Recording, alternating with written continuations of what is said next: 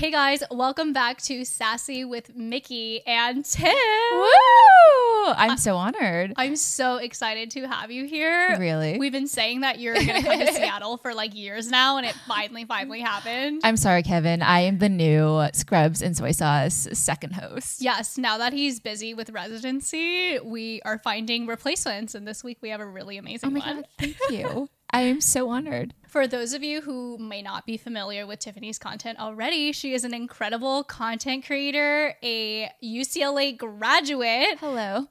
She's one of the smartest, most brilliant, and beautiful people that Shut I know. up. No. But you're also one of the OG lifestyle girlies. You make so much amazing content. I don't even know like how to summarize you. Like, she is flipping houses, she's doing investments, she organizes pantries and makes her house look absolutely immaculate. If you have not seen her YouTube channel or listened to her podcast, you absolutely must, because she's a gem. That's so nice of you. Thank you. I always feel awkward when people are giving me like a summary, and that was very sweet. So as you can see from the title of this podcast, we're going to be talking a little bit about being a creator, getting our college education, because we both obviously went to college. In fact, we went to the same college. We went to UCLA. Except I am like older.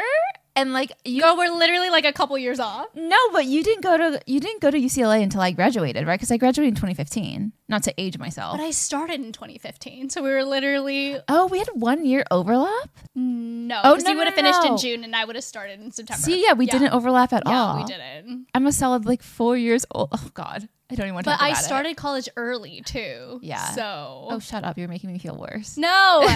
Wait, I did not do the math on that one. I thought it was gonna make it better, but I think it went the other direction. No, like you just made that worse for me. Thank you. The first time I came across Tiff was like in your OG lifestyle girly days. Like, I was a loyal subscriber. Of mine? Yeah. Really? Yes. How did I not know this? Well, I like specifically out of the lifestyle girls, I feel like I resonated the most with like the Asian girlies. Yeah. And so I was subscribed to you, and I like loved your videos. I mean, I still love them today, but obviously they're very, very different style than they were back then. And so I was subscribed to you for a long time. And later on, I think then I also became a creator. I feel like I was always following you on Instagram. We should like go back and see I started following you. Can you see? I didn't know you could see that, because I felt like our friendship started because I started following you on TikTok, right? And I saw you had followed me, and I don't know how we started DMing one another, but I saw you went to UCLA and that you're a nurse, and I was like, this girl's smart, went to UCLA, is a great like influencer as well, and is Asian and just cute, and overall just like good vibes. I was like, oh no, we could be friends.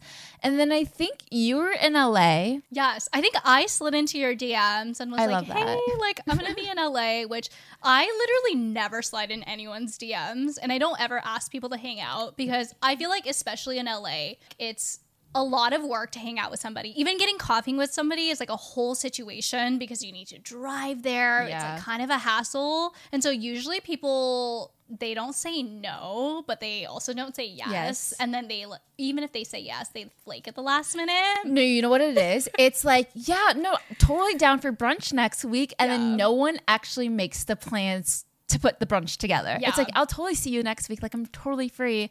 And then you're like, so is it happening? Is it not happening? What's going on? But that's like the case for, I feel like, a lot of people in LA, not just influencers. So but we actually made something happen. Like I was really hesitant initially, but then I was like, oh, like I guess it couldn't hurt. And out of like all the influencer girlies, I was like, okay, like Tiff graduated from UCLA. I feel like we have a lot in common. But anyway, so I slid in your DMs, you responded, and we actually did make something happen. I think that first time we went and we got boba guys. Do you remember that? Yes, and we got pizza at Roberta's, right? Or am I crazy for thinking that? Yes, I think we did. I think we initially said boba, and then once we were like, okay, yeah, I think we get along, then we were like, okay, yeah, let's sit down at the restaurant and actually eat. The weird thing about our friendship is that, like, I feel like I've known you my whole life, but we've really only been friends for a couple of years. Only 2 years. But it feels like when I talk to you, it's so easy for me. And we just, like, laugh, and there's, like, no drama, and there's like no, it doesn't feel like there's competition, because I feel like a lot of times when you meet another influencer and you sit down and you talk to them, sometimes all they can really talk about is work and what they're bringing in or what sponsorships they're doing. And like, it is fun sometimes, but some people can make it feel like it's a competition. And I just like, I don't want to feel like you're my coworker. I want to feel like you're my friend outside of work. Yeah. And the weird thing is that we talk about all of those things. Like we talk about money, we talk about brand deals, but it's never in a competitive manner. It's like, oh, like where are you getting? Like where am I getting? Like, is it roughly the same? Should we be asking for more? And it's always like, I'm so proud of you. That's amazing. Yeah. I'm literally like, I don't feel like your success ever takes away. I mean, nobody's success takes away from your own success. But especially in this friendship, like I never feel that. I found it. You found it? What day was it? March 22nd of 2021. Can we like recreate our like first date? Yes. Isn't that crazy? So we've really only been friends for 2 years. Yes. But we have the kind of effortless friendship where I can hit you up anytime and you can hit me up anytime. But there's also like no hard feelings where if you don't text me or if I don't text you, like there's no bitter feelings. We're like low maintenance friends. Yes. I'm a low maintenance friend and I feel bad because sometimes I have friendships where they are a little bit more high maintenance, but I don't know how to interact with people that are high maintenance. Because for me, my day to day, I'm really bad about, and it's something that I definitely need to work on, but I am really bad about texting people unless I physically see them. I'd rather like physically see you or have someone just like call me out of the blue rather than texting them back. Also, my fiance is like behind the camera and I just see him looking at me being like, yep, yeah, she's really bad at it. Wyndham Hotels and Resorts makes travel possible for all. Whether it's the long haulers looking for a great cup of coffee, a roomier rest for the on-a-whim road trippers, or a place to make summer memories with the whole family. No matter who you are, where you're going, or why, with 24 trusted brands to choose from like La Quinta, Days Inn, and Super 8, your Wyndham is waiting. Get the lowest price at WyndhamHotels.com. Restrictions apply. Visit website for more details. No. Oh my God. Can I tell you, I'm actually really a bad friend of yours.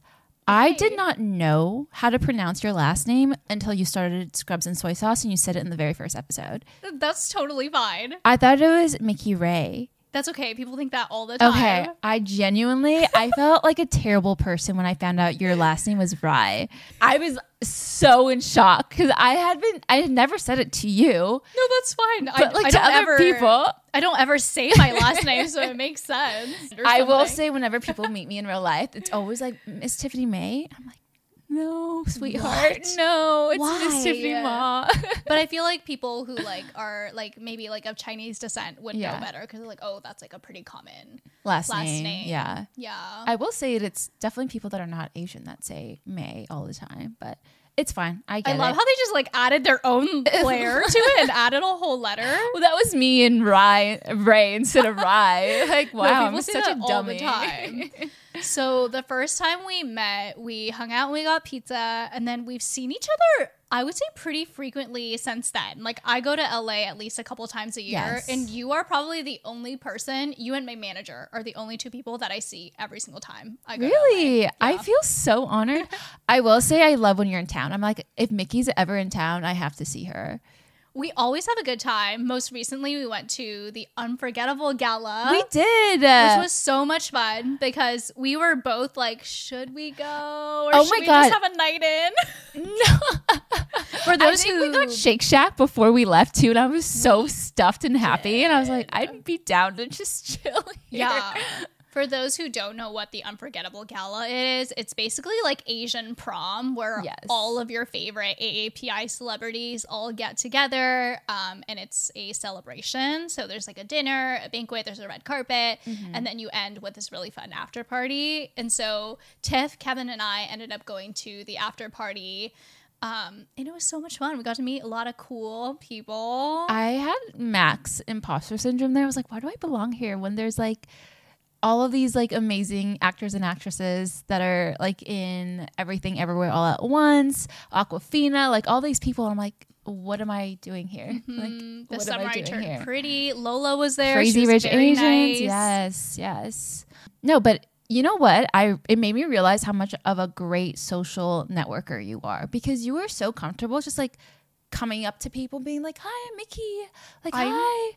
Somehow when and I don't know what this is, like somehow when I'm in a room with other people, like other Asian people because I feel like they look like me. Maybe they think like me too. Like I feel more comfortable. Okay, good. Because I also feel like because it's my community, I know that we have more interests and things in common and like, you know, cultural trauma that we can relate to together. Because like in a situation where I'm with people who I don't resonate as deeply with, I do not know how to strike a conversation. Like I feel like you're so much better at that.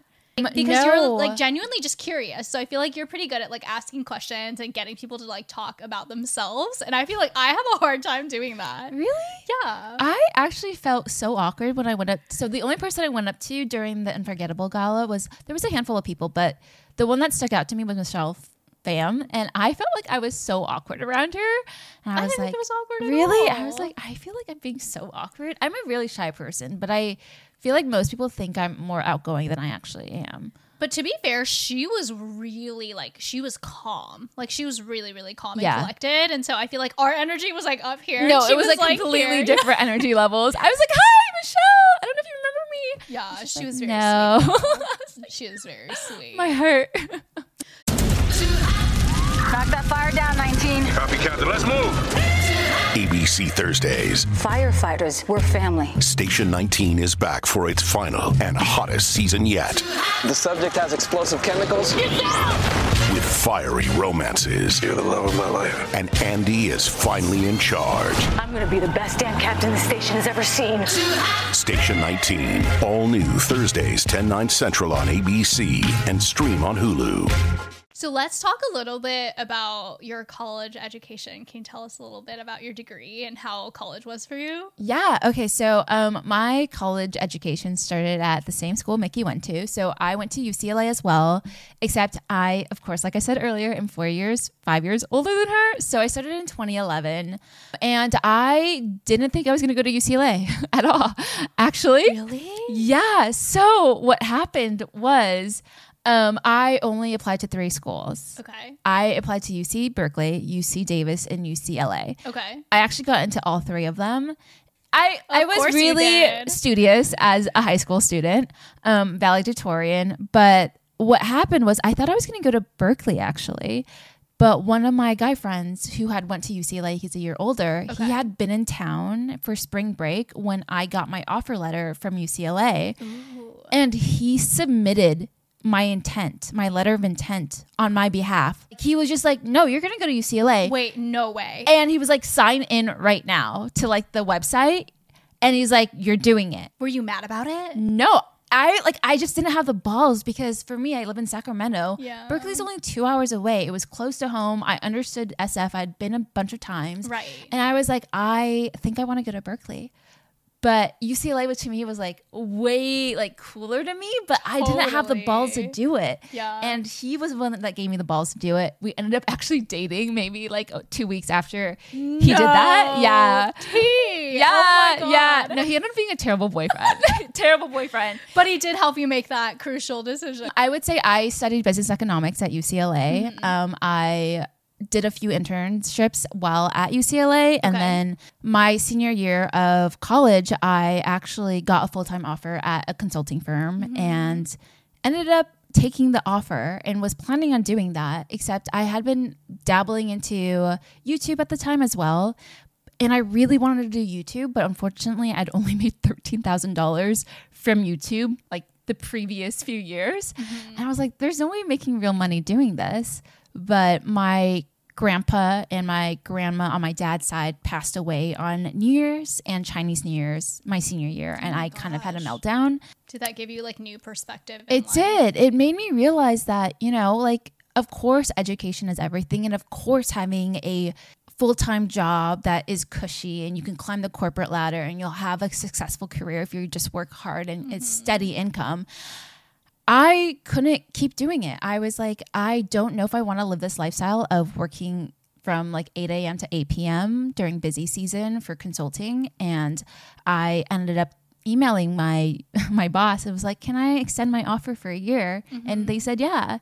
And so my offer was for $60,000 a year. Okay. And then that first year on YouTube, I ended up tripling it. So I got really lucky. Oh yeah. my gosh. I bet like in the back of your head, you were probably going into it like, oh, if I even like match the 60K, yes. I'll be so happy. Yeah. Right. I was really lucky. I went from like 100,000 subscribers, which was a really good amount, to like 1 million within that first year. Oh, so I got really lucky. What did your work schedule look like that year? Like, how hard were you working? Were you doing all the editing yourself? Yes. Yeah. I was doing everything because I was making no money. I was living literally behind Skid Row. I don't know if you know this. No. Yeah. In downtown LA with my sister in like a 900 square foot loft. There was no room, so we were sharing a loft on each side, and there was curtains literally separating our rooms.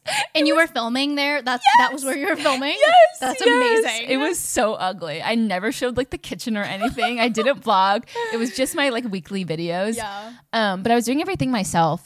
I would do all-nighters all the time. A little bit because I'm a procrastinator, but also like I was just trying to hustle because I knew that I didn't want to work at my consulting firm, and I just had to make enough money.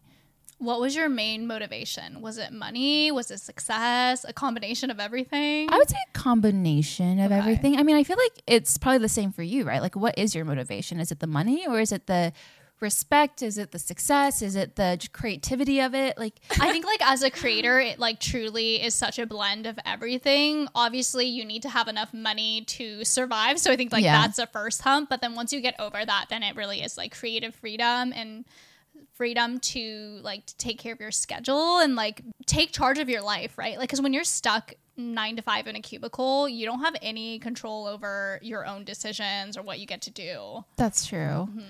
I will say for you, do you feel like you work as hard as you used to when you were first starting out being an influencer? Because now you make enough money where you don't have to work as hard. So it's kind of almost hard to upkeep that level of like hustle that you used to have, right? Or is that just me? I would say when you first start making content, you are so excited that it doesn't feel like work. So you don't feel the work or the workload that you're experiencing. Even though you're not making any money from it, it's just so exciting.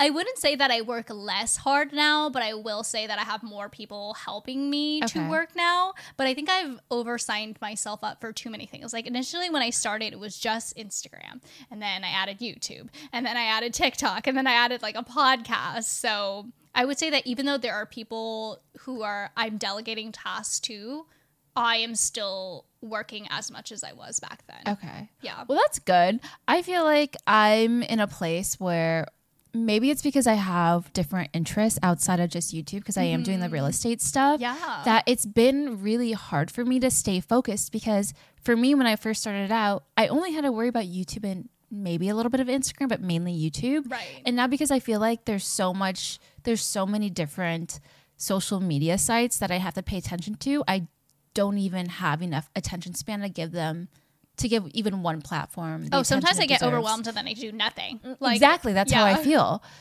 And it's bad. And when you have so much control over your schedule, like as a creator in general, there are no deadlines. Like nobody's expecting you to have to do something, except when it comes to brand deals. Those are the only like strict deadlines we have. Then I'm like, I can just take a random Tuesday off and do whatever. Or, I just want to organize my house today. I'm not going to film or do anything. And then I think once you get stuck in that cycle, it's hard to get out of it. Yeah. But also you can organize your house and make it content. I feel like people would love that. That's true. I forgot who I was talking to, but they were like, I find comfort knowing that no matter what good or bad happens in my life, I can monetize it because I'm a creator. Wait, that's actually so smart. Which is true. Like even when the worst things happen to us, at least you get a good story time out of it. I've seen lots of people monetize like their divorces, their breakups, their cheating scandals, like anything. Yeah. I mean, like if a bad thing is going to happen to you, why not at least make money from it? Which I stand by that. I'm like, get your bag. So you obviously did not ever go back to that 60K job offer. No. Did you ever email them and say like, oh, I'm not coming back? Okay, I feel really bad because they emailed me a month before I was supposed to start and asked me, because I hate having uncomfortable conversations. Yeah. And I'd been putting it off, which is really bad. And it's something I learned in UCLA. Don't do that. Like, don't put things off. Yeah. But I definitely put it off. But we should talk about, like things that I feel like influencers can learn from if they actually went to college as well. Yeah. Because there is a level of professionalism I see amongst I would say other like YouTubers or like social media influencers that don't have somewhat of a professional background or an educational background. Yeah. So I think it's harder to say now. I would say initially, definitely most creators did not have college degrees. And then now, because it's more like anyone can be a creator, especially with the rise of short form content, we are seeing a lot more creators who do have educational backgrounds or specific expertise in whatever thing that they are teaching. And I do feel like not that education is everything, but education definitely teaches you some lessons, and it teaches you, it's almost like the discipline of it is the most important part. Yeah. I would say one thing, like feedback that I constantly get from brands is that content creators do not submit their stuff on time. So when a brand says something is due Monday, do you send it in like before Monday, or do you send it end of day Monday? Okay. Yeah. See, like, are there times where sometimes I'm like super late on Monday? Mine's 8 p.m. Monday. Okay, yeah. That happens to me too, but I will get it on the Monday. Yeah. Like if it's due on Monday. In the 4 years that I've taken brand deals, I think there's only been 2 instances that I've pushed back a deadline. One for an extenuating circumstance, and 2 was because the draft date was like 3 weeks ahead of the live date. So I was like, sorry, I'm like busy this week. Can we just push that back? Yeah. But those are the only 2 times. And I told them in advance. It was never like I forgot. You will often hear from brands saying that a lot of creators are unprofessional. They say they're going to get something in, but then they don't, which on the brand side is really tough, right? Because they have to meet like KPIs, they have specific metrics that they have to hit, and if you don't post on their campaign timeline, they might not be able to meet their goals, especially for a lot of the kind of younger creators, right? And especially for like, if you ever work with a brand, sometimes you're not working directly with L'Oreal, you're working with a third market agency. Right. And so the agency has these deadlines because L'Oreal is asking them for the content. Right. So they are put in like a pickle where they don't have the content they need. But I always feel like they have a little bit of buffer because they understand working with content creators is a little tough. Yeah, they don't do well. Like I can't control the creativity is what a lot of people would say. I will say that I've been really good friends with a couple content creators that send things in like 2 weeks late, 3 weeks late. They'll send things in late where it's like, oh, like this promo code works until September 1st, 2023. And they'll send it after September 1st, 2023. Yeah. I would feel so ashamed. Yeah. I will say that was one thing my manager used to tell me was I was really good about deadlines. I will say I faltered a little bit where it's like 6 hours late now, like past end of day. That's fine. I think that's fine. As long as you're still on the same calendar day, I think it's okay. I think the other thing is being professional in your emails and in your communications.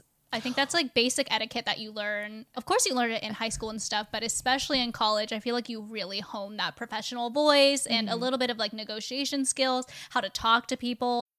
This episode is brought to you by Bumble. So, you want to find someone you're compatible with, specifically someone who's ready for a serious connection, totally open to having kids in the future, is a tall, rock-climbing Libra, and loves rom-coms with vegan pizzas on Tuesdays just as much as you do. Bumble knows that you know exactly what's right for you. So whatever it is you're looking for, Bumble's features can help you find it.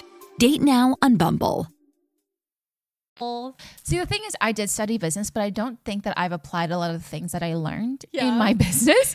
One of them being, I am professional in a way in my emails. Okay. But I, for the life of me, cannot not have an exclamation mark in an email. Oh, that's just a girl thing.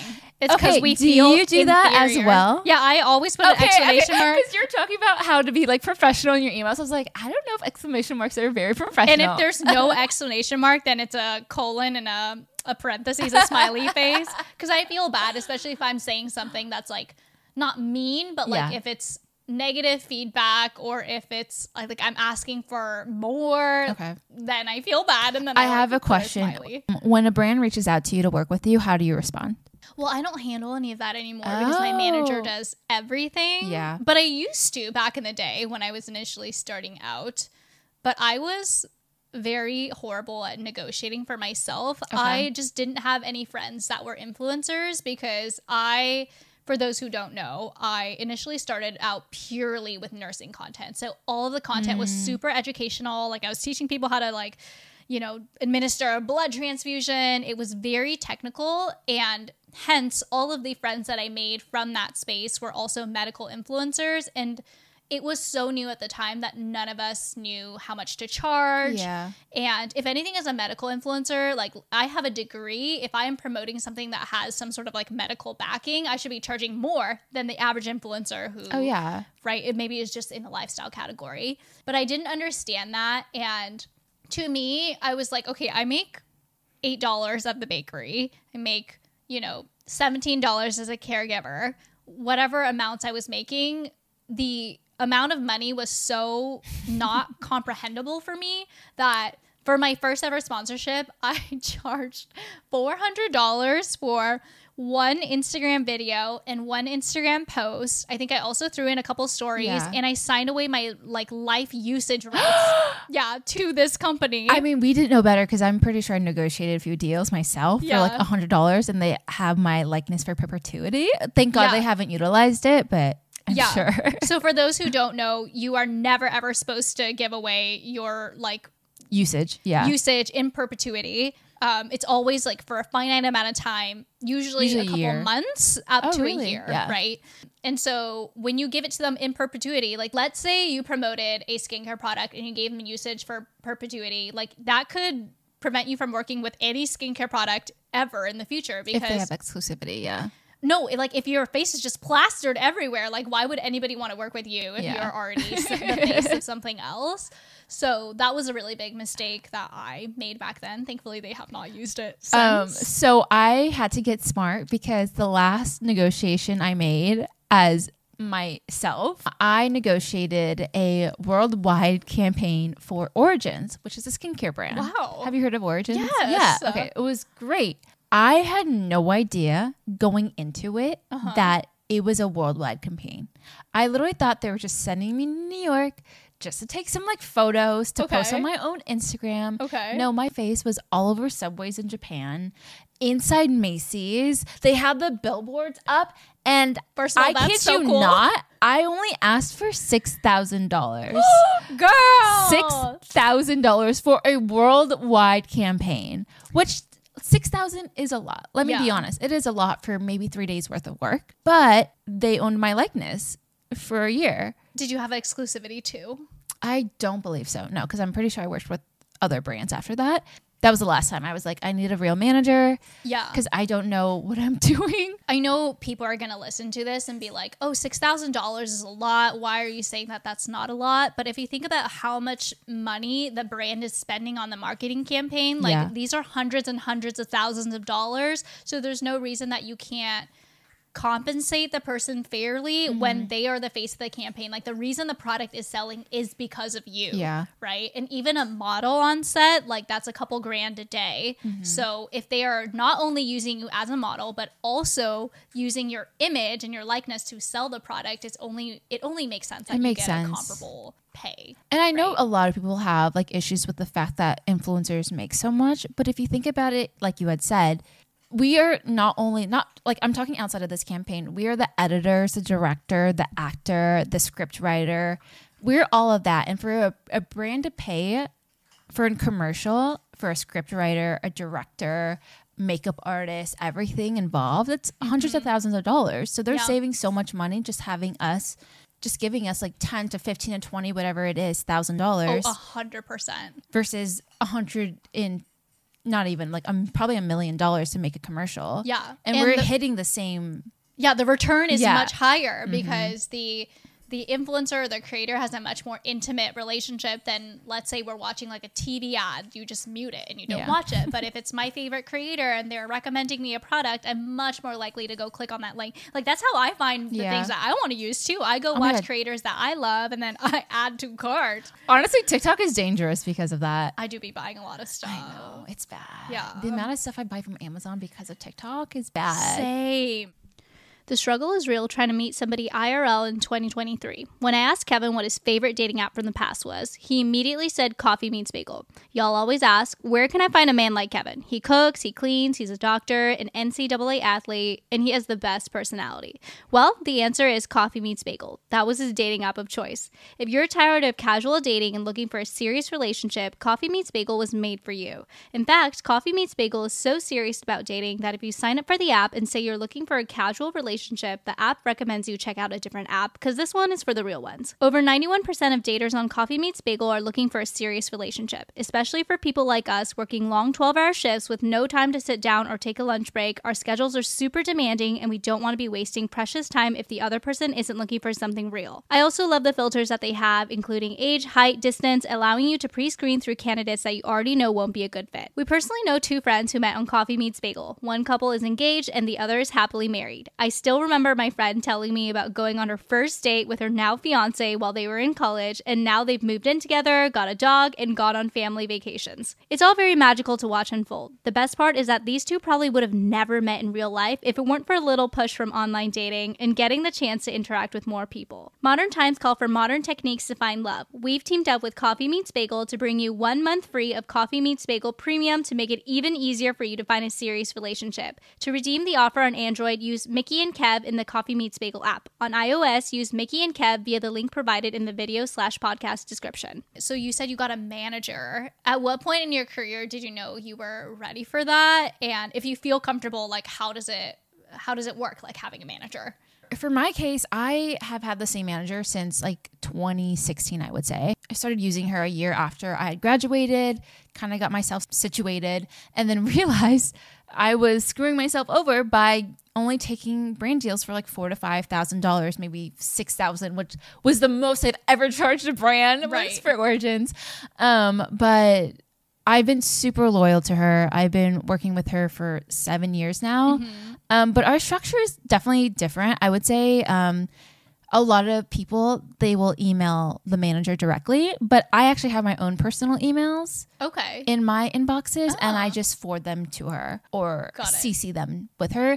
And I only do this because I also get a lot of like PR companies reaching out to me being like, hey, like here's this event. And I know a lot of managers handle that for people, but I will say that sometimes I've heard of managers just having that fall through the cracks and they won't even invite their influencers or tell them that these things are happening. So I feel like I have a lot more control that way, and I'm definitely a control addict. I like to have control of things. Yeah. So I like having it this way. And I always have the same email when I don't even want to say it because what if a brand's watching this? But I always have the same email response when a brand reaches out to me. It's always like, thank you. Looping in my manager. Yeah. It's always, thanks, Mickey, for reaching out. I'd love to work with you guys. It sounds like such an interesting campaign, or something very personal about the campaign. Either I have a personal history with them or whatever. So I add that. And then I'll be like, I'm just CCing my teams. I thought they're in the loop as well. And then I CC my agent, and then I CC my manager, and then they handle all the negotiations. And one time they forgot to take me off the negotiations, and I saw how they negotiated. I was like, damn, this is why they're on my team. Like, this is why, because I would have never been able to negotiate this way. Wait, I want to see. My team also takes me off, so I can't see. Yeah, no, my agent at WME when I was with them, she was incredible. Her name is Samantha Levy, and now she only works with musicians. So unfortunately, I'm not a musician, very tone deaf, but she was incredible. The way she negotiates, she does not give them my rates. She asks them for their budget, and it's always, let's hop on a phone call. She never emails them. She goes, let's hop on a phone call. Let's see what your budget is. Yeah.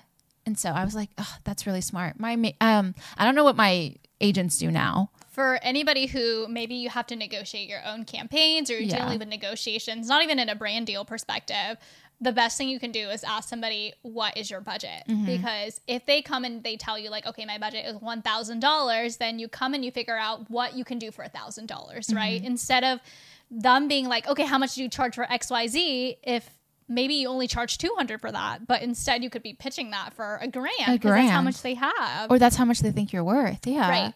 Figuring out that sweet spot, I feel like, is really important. I will say, do you feel like the rates overall have lowered as you become a content creator, like as you've grown Yeah. Well, I think your perspective is probably more interesting because you've been in this industry like longer than I have. I didn't really blow up until roughly like 2020 or so. And I started creating back in like, I don't know, 2016, 2017. But basically, the rates were insanely inflated during not COVID, but right after COVID, because all of the brands had stopped all the marketing campaigns. No money was getting spent. And so they had this big pocket of money that was left over. And the way that marketing budgets work, you have to use them in a fiscal year or a calendar year, whatever year is allocated for your budget. And so at the end of 2020, we saw like a huge surge of everybody needing to use their budget that they didn't use for that year. So I feel like you were getting essentially like more money for campaigns than you normally would. Really? And that kind of continued on into 2022 was really busy as well. That was the busiest Q1 I had ever seen in my life. So there's Q1, 2, 3, 4. Q4 is almost always the busiest for creators because that's when the holiday campaigns come out. You have Thanksgiving, you have Christmas, like gift giving. That is the best time to entice someone to buy something. And then Q1, it usually slows down a bit because beginning of the year, people are like, okay, I'm going to be better. I'm going to not spend this much money. But Q1 was still so busy. The whole year was pretty busy. And I had my best year yet. And this year, things have been slow for me. Really? Slower. No, you say that, and it has been slower relative. I know your campaigns. Yeah, no, but relative to the last 2 years, though, it felt much, much slower. And then because the economy has calmed down, I wouldn't say that we're in a recession necessarily, but because it has definitely slowed down, marketing is always the first thing to get cut. Which I don't think it should be, because that's kind of the way you know, expand and get new audiences and get new customers.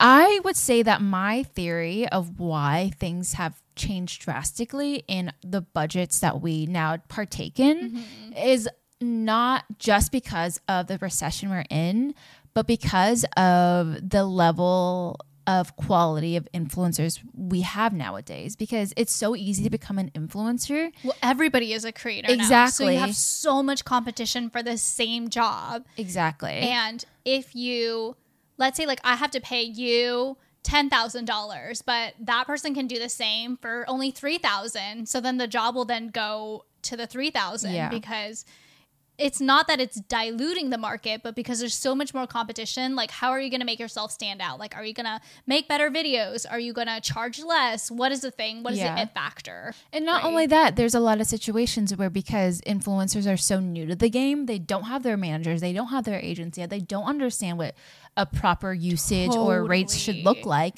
So they are willing to take those like smaller deals, pennies on the dollar deals. And I've had a friend who was much younger. She's in her early 20s, like maybe 19 or 20 still. And she had almost 1 million TikTok followers and was taking brand deals for $50 a TikTok. I did a TikTok for $75 once. How big were you? Over 1 million. Yeah. Mickey, you're one of the girls I'm talking about. I am one of the girls. And see, and because, and you know what? When I was at 400,000 subscribers and getting 200,000 views on my videos, that's when I was charging Origins literally $6,000 for a campaign in a video. Like, I totally get it. But yeah, no, that's what I'm saying is that there's so many influencers like popping up and becoming new and becoming the it girls that they're not charging the right rates. So it's kind of like flattening the rates for everyone. Oh, absolutely. Yeah. I completely agree with it. And it's tough because like I think it takes people a long time to like build that team and find the right people that you can trust. And it's not like we have a union where we can all be like, okay, we're all charging this rate when we're at this engagement or this following. And also it's so taboo to talk about money in general, especially as a creator, because most people feel that creators are way overpaid. Yeah. So in general, I feel like those conversations just don't happen unless you have like an intimate and close relationship with somebody. Like, I love how in the tech world it's so transparent. Like, they all talk about it. They openly say how much they make, like, on the internet. You know what? Maybe we should start this. A glass door for influencers. Someone created something like that, actually. Yeah. I've had no original thoughts in my entire life. No original thoughts. Someone made one. But I think it's still pretty, like, it's newer and it's up and coming. What's it called? I don't remember. But I think Interesting. it's tough because then sometimes you want to gatekeep. Like, let's say a brand has a really nice budget and you want to keep working with them. Why would you then entice other people to also work with that brand, right? And there's a lot of competition. And actually, I was going to ask you, since you live in LA and you are in the LA influencer scene, is there, like, do you participate in events? Do you feel like it helps you get more jobs? 100%. Really? I actually just went to Ren Skincare. Have you heard of them? Yes, I have. Yeah, so they're like a London-based company. They were coming to LA to visit. Okay. And I wasn't expecting to get a brand deal. I just showed up because they were giving out facials. And I was like, free facial from a brand I absolutely love. Yeah. Let's do it. Heck yeah. And when I was there, she offered me a brand deal. She was like, you have eczema? I was like, yeah. And she was like, do you talk about it? I was like, I actually never talk about it. She's like, why don't you talk about it? I was like, I don't know. I feel like it's like something kind of embarrassing to talk about. She's like, you should talk about it. Would you ever feel comfortable talking about it? I was like, yeah, you're making me feel comfortable talking about it. And she's like, okay, let's make a brand deal happen. I'll email you on Monday. Oh my gosh, that's amazing. And it happened. And then I love the product. It's the Ren Overnight Recovery Balm. Not to like talk about it, but if you have eczema, I promise you, it is like the best thing on earth. Like literally every time I break out, that's what I use. Is that scene everything that people make it out to be? Do you think? Like, is it really that fun going to events? No, because a lot of the times you'll go to an event, and I've actually been to an event. Okay, so fashion events are different than beauty events. Okay. Beauty events, people are genuinely nice. Like, I would say like some people are fake, but they're like nice. Every time I've ever attended a fashion event, I feel like I'm this ugly duckling that is so uncool. Yeah. Like, I've been to multiple fashion events where I leave within 30 minutes because I just feel so uncomfortable. Really? Yeah, and I really don't. But the thing is, I love fashion personally, and I want that more to be my brand. So I'm like, okay, no, I have to stick around. And it's a different type of, I feel like in the beauty community, there's an actual community within like the beauty gurus. Totally. But with the fashion girlies, maybe I'm just not a part of the community, but I don't see the community aspect of it as much as I see it in the beauty community. Interesting. Yeah. I always think about it this way because when I first started getting invited to events, I was so excited to attend. Yeah. Especially the ones in LA because I blew up mostly during the pandemic. And so for a long time, I didn't get to experience it. And when you go to the events, don't get me wrong, like a lot of them are super fun and super exciting, but they're not all that people make them out to be. And I thought about it this way because what you're seeing is like the media version, right? So like as a creator, it is my job to make things look good. So when I post it on the internet, it'll be even better than what the actual thing was. Going to the actual thing is like, it's great, but it's certainly not what people make it out to be. I feel like they like even blow brand it up, trips, like exaggerate the experience. Has there been like an actual influencer event that you've been like, wow, damn, I wish I was there? I think there's a lot of things that are very well put together. I feel like in general, I don't really get invited to things because I'm in Seattle. Wait, next time you're in LA, I'll make sure I'm getting invited to an event and I'll take you. Okay, let's go. Yeah, let's do it. Okay, that's the other thing. I feel like when you go with other people that you like, it's so much better. It's way more fun. It's so much better. When you are stuck like with people that you don't know and then you have to try to mingle, sometimes it's tough, especially if, let's say, the creators are not in the same niche as you don't have like as much in common. Or if you don't know who they are either. Yeah. Because I feel like a lot of influencers, if they don't know who you are, they think you're nothing. It's so funny because people from the East Coast will always say, like, we on the West Coast are so much more fake. Yeah. But we are fake and we are always nice to the person's face. And then obviously there are people who backstab.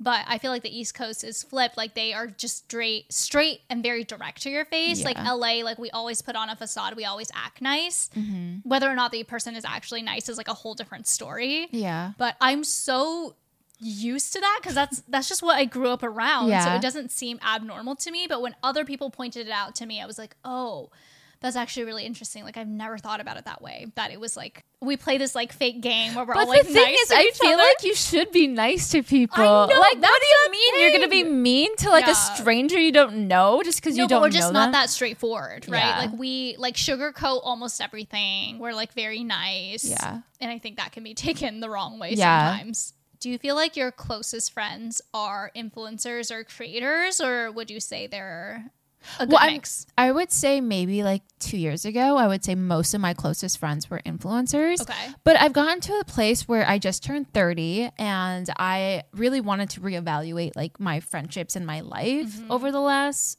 8 months. And a lot has changed in my life. Like I started flipping homes. I started having different interests outside of just like my influencer stuff that I was doing. Right. I would say I have a good mix of both, but I would say a lot of it is non-influencer friends. I think it's healthy to have a good mix of people in the space and also not in the space. In the space because they can relate to what you're going through, and a lot of the things we go through are very unrelatable unless you actually are a creator. Like some of the editing things, the little nuances, but the then drama. But also just like having normal people. I feel like I love nursing because I love going and working like an hourly job where I am reminded the value of money, because sometimes as a creator, I feel like it's very easy to let things get to your head. You get jaded. You forget to appreciate the things and the opportunities that you have, because it is really unreal. Like nobody should receive the amount of positive or negative feedback that an influencer does. Money is pretty crazy. Like the numbers, just like all analytics numbers, brand deal numbers, all the numbers start to get like very... It's super unhealthy to have your life revolve around analytics. Yeah. Not just, monetarily, but, seeing you get 100,000 views one day and then the next it's 10,000. You're like, wait, have people stopped liking me? Am I not cool enough? Am I becoming unpopular? Like what's going on? Like, and also just like chasing the algorithm is so unhealthy. And especially, I don't know if you were around for like the 2016 chasing the algorithm, the fake videos people used to pop out. The clickbait saying I'm pregnant, saying we're breaking up, and it's just like you're leaving for vacation for 3 days or something. Right. Yeah. Or even like the making your life look perfect. That's like super unhealthy as well. Because I remember the morning routines where my face was full glam and I'm pretending I'm drinking cucumber water in the mornings and eating like avocado toast every single day. Like that's not what my life looks like. But can you give us like the tea? Give us one thing that you not like lied about, but like you filmed differently than actually happens in real life. It's not even whole thing. Whole morning routines, girl. I get up at 11 a.m. I roll out of bed and I do absolutely nothing. I'm on my phone for 3 hours. Morning routine? I did, but I did say that like that wasn't actually me. That I did honestly say like, no, I don't normally do this. I love that, especially knowing you, because I know that you stay up late and you also wake up late. You'd be so proud of me. I woke up at 7 a.m. yesterday because of jet lag, and then 9 a.m. today. Tomorrow's gonna be 11. When you responded to my text at like 11 this morning, I was like, wow, like I'm amazed. Do you feel like as a creator riding the different waves, because every creator goes through waves of relevancy and irrelevancy, or what, I don't even know what to call it. Not irrelevancy, but like less relevancy, right? And even like I experience that all the time. Like you will have months even in a year where you're doing amazing, the views are good, everybody loves you, and then the next month nobody watches your video, nobody cares. How do you deal with that as a creator? I will say that I went through a phase where I was getting hundreds of thousands of views on every single video, if not almost 1 million views on every single video. And now I get maybe 1/10 of that. But I think for me was learning that as long as I'm putting out content that I'm proud of and that I'm not cringing at, it was okay. Because if I was putting a video that I found very cringy, but it was also on top of that only getting 5,000 views, it's really embarrassing and it would actually genuinely hurt my soul. Right. So nowadays I make videos that I would genuinely want to watch, and I'm okay with other people that know me watching. Yeah. Where like I'm okay with feeling that irrelevancy, but it is really hard on your mental health when you feel like people love you one week and then the next they don't. And so as long as I can have people in my life that are outside of the influencer game that can just like ground me and humble me, it feels really nice. And I would say like Matt is like a really good example of someone that really makes me feel grounded and makes me feel like worthy outside of like my numbers. So I love that. I think it's really hard because no other job do you like see your performance to a T. Like YouTube has the ranking, right? Every video you post, they give you a ranking from 1 to 10, and they tell you like, feels bad when you see 10 out of 10 multiple weeks in a row, and it's like, it has that little text that says like, people aren't choosing to watch this video as often. It's so degrading, especially when it's something that you work so hard for. And I feel like I learned a lot of lessons from you because I'm obviously a newer creator. And so when I consult you and I'm like, hey, I'm not feeling good about this, like you always just give me the best advice. And like what you said, when you are proud of a video, I found that even like 2 views, like even if I'm the one who watches that video, I'm like, I feel so proud. I feel good that I put it out. I don't regret putting it out. It's when you cringe for your own content. Yeah. And it does poorly. Yeah. That's when it like really burns. I posted a video from when I turned 30 saying 30 things I learned before I turned 30 or something like that. And it was like 10 out of 10 rank. But all the comments were like, this video was so helpful that it made me feel really good because I was actually really proud of that video. That was like maybe the only time where it's okay to feel irrelevant if you're like proud of your work. Because in 5 years, I feel like 5 years ago when I was making those like morning routines that were so unrealistic and making like 10 lies every girl tells, I only did it to like shop the algorithm and to like, because I understood the algorithm so well at the time that I look back on those videos and I've privated all of them. I've unprivated them recently, actually, because someone was saying, get that AdSense, girl. Do you feel like for you, how do you see kind of like your future as an influencer becoming? I don't know. I think that past me, especially when I graduated initially, I had a 5-year plan, I had a 10-year plan, I had a 30-year plan. Like, what was your 30-year plan? I knew exactly what I wanted and where I wanted it. You know, like in the end, I wanted to be on a beach in Hawaii. Like that was the ultimate goal. But as I've gotten older, the more I realized that life is really volatile and you will never be done with your to-do list in life. It will just continue. Yeah, and if you can't learn to deal with the uncertainty and the discomfort of it, you'll be very miserable. And so, yeah, I have like rough ideas for where I would like life to be, but I try to just live in the moment, in the present, as cliche as that sounds. And when I'm ready for something different, my body and my mind will tell me that it's time for something new. Do I want to be doing like bedside nursing if I'm like 9 months pregnant? Probably not. Like I will probably be doing something different, like maybe more educational things, advocacy. So I think, you know, life will shift as I get older. And then like, let's say my kids grow up and I have nothing to do. Like, would I have more time to do something else? Probably. Right. Yeah. So I think I am just passionate about growing as a human being. And the thing is that like our lives are our content and our content are our lives. Do you think you'll be a family vlogger?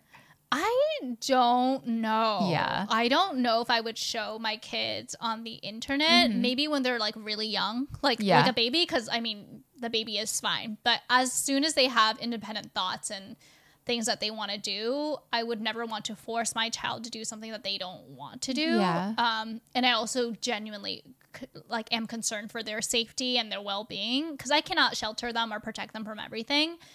So I don't know. What would you do? Would you show your kids? That is a great question because I don't want to show my kids' face, but I do want to show motherhood. Yeah, exactly. That's a good way to say it. But I don't want people to feel comfortable to shout out my kid's name in public and that person, like, and my kid thinking it's safe to say hi to them. I see. Like if my kid is named Chris and they're like, Chris, hi. And Chris thinks that, oh, like I must know this person.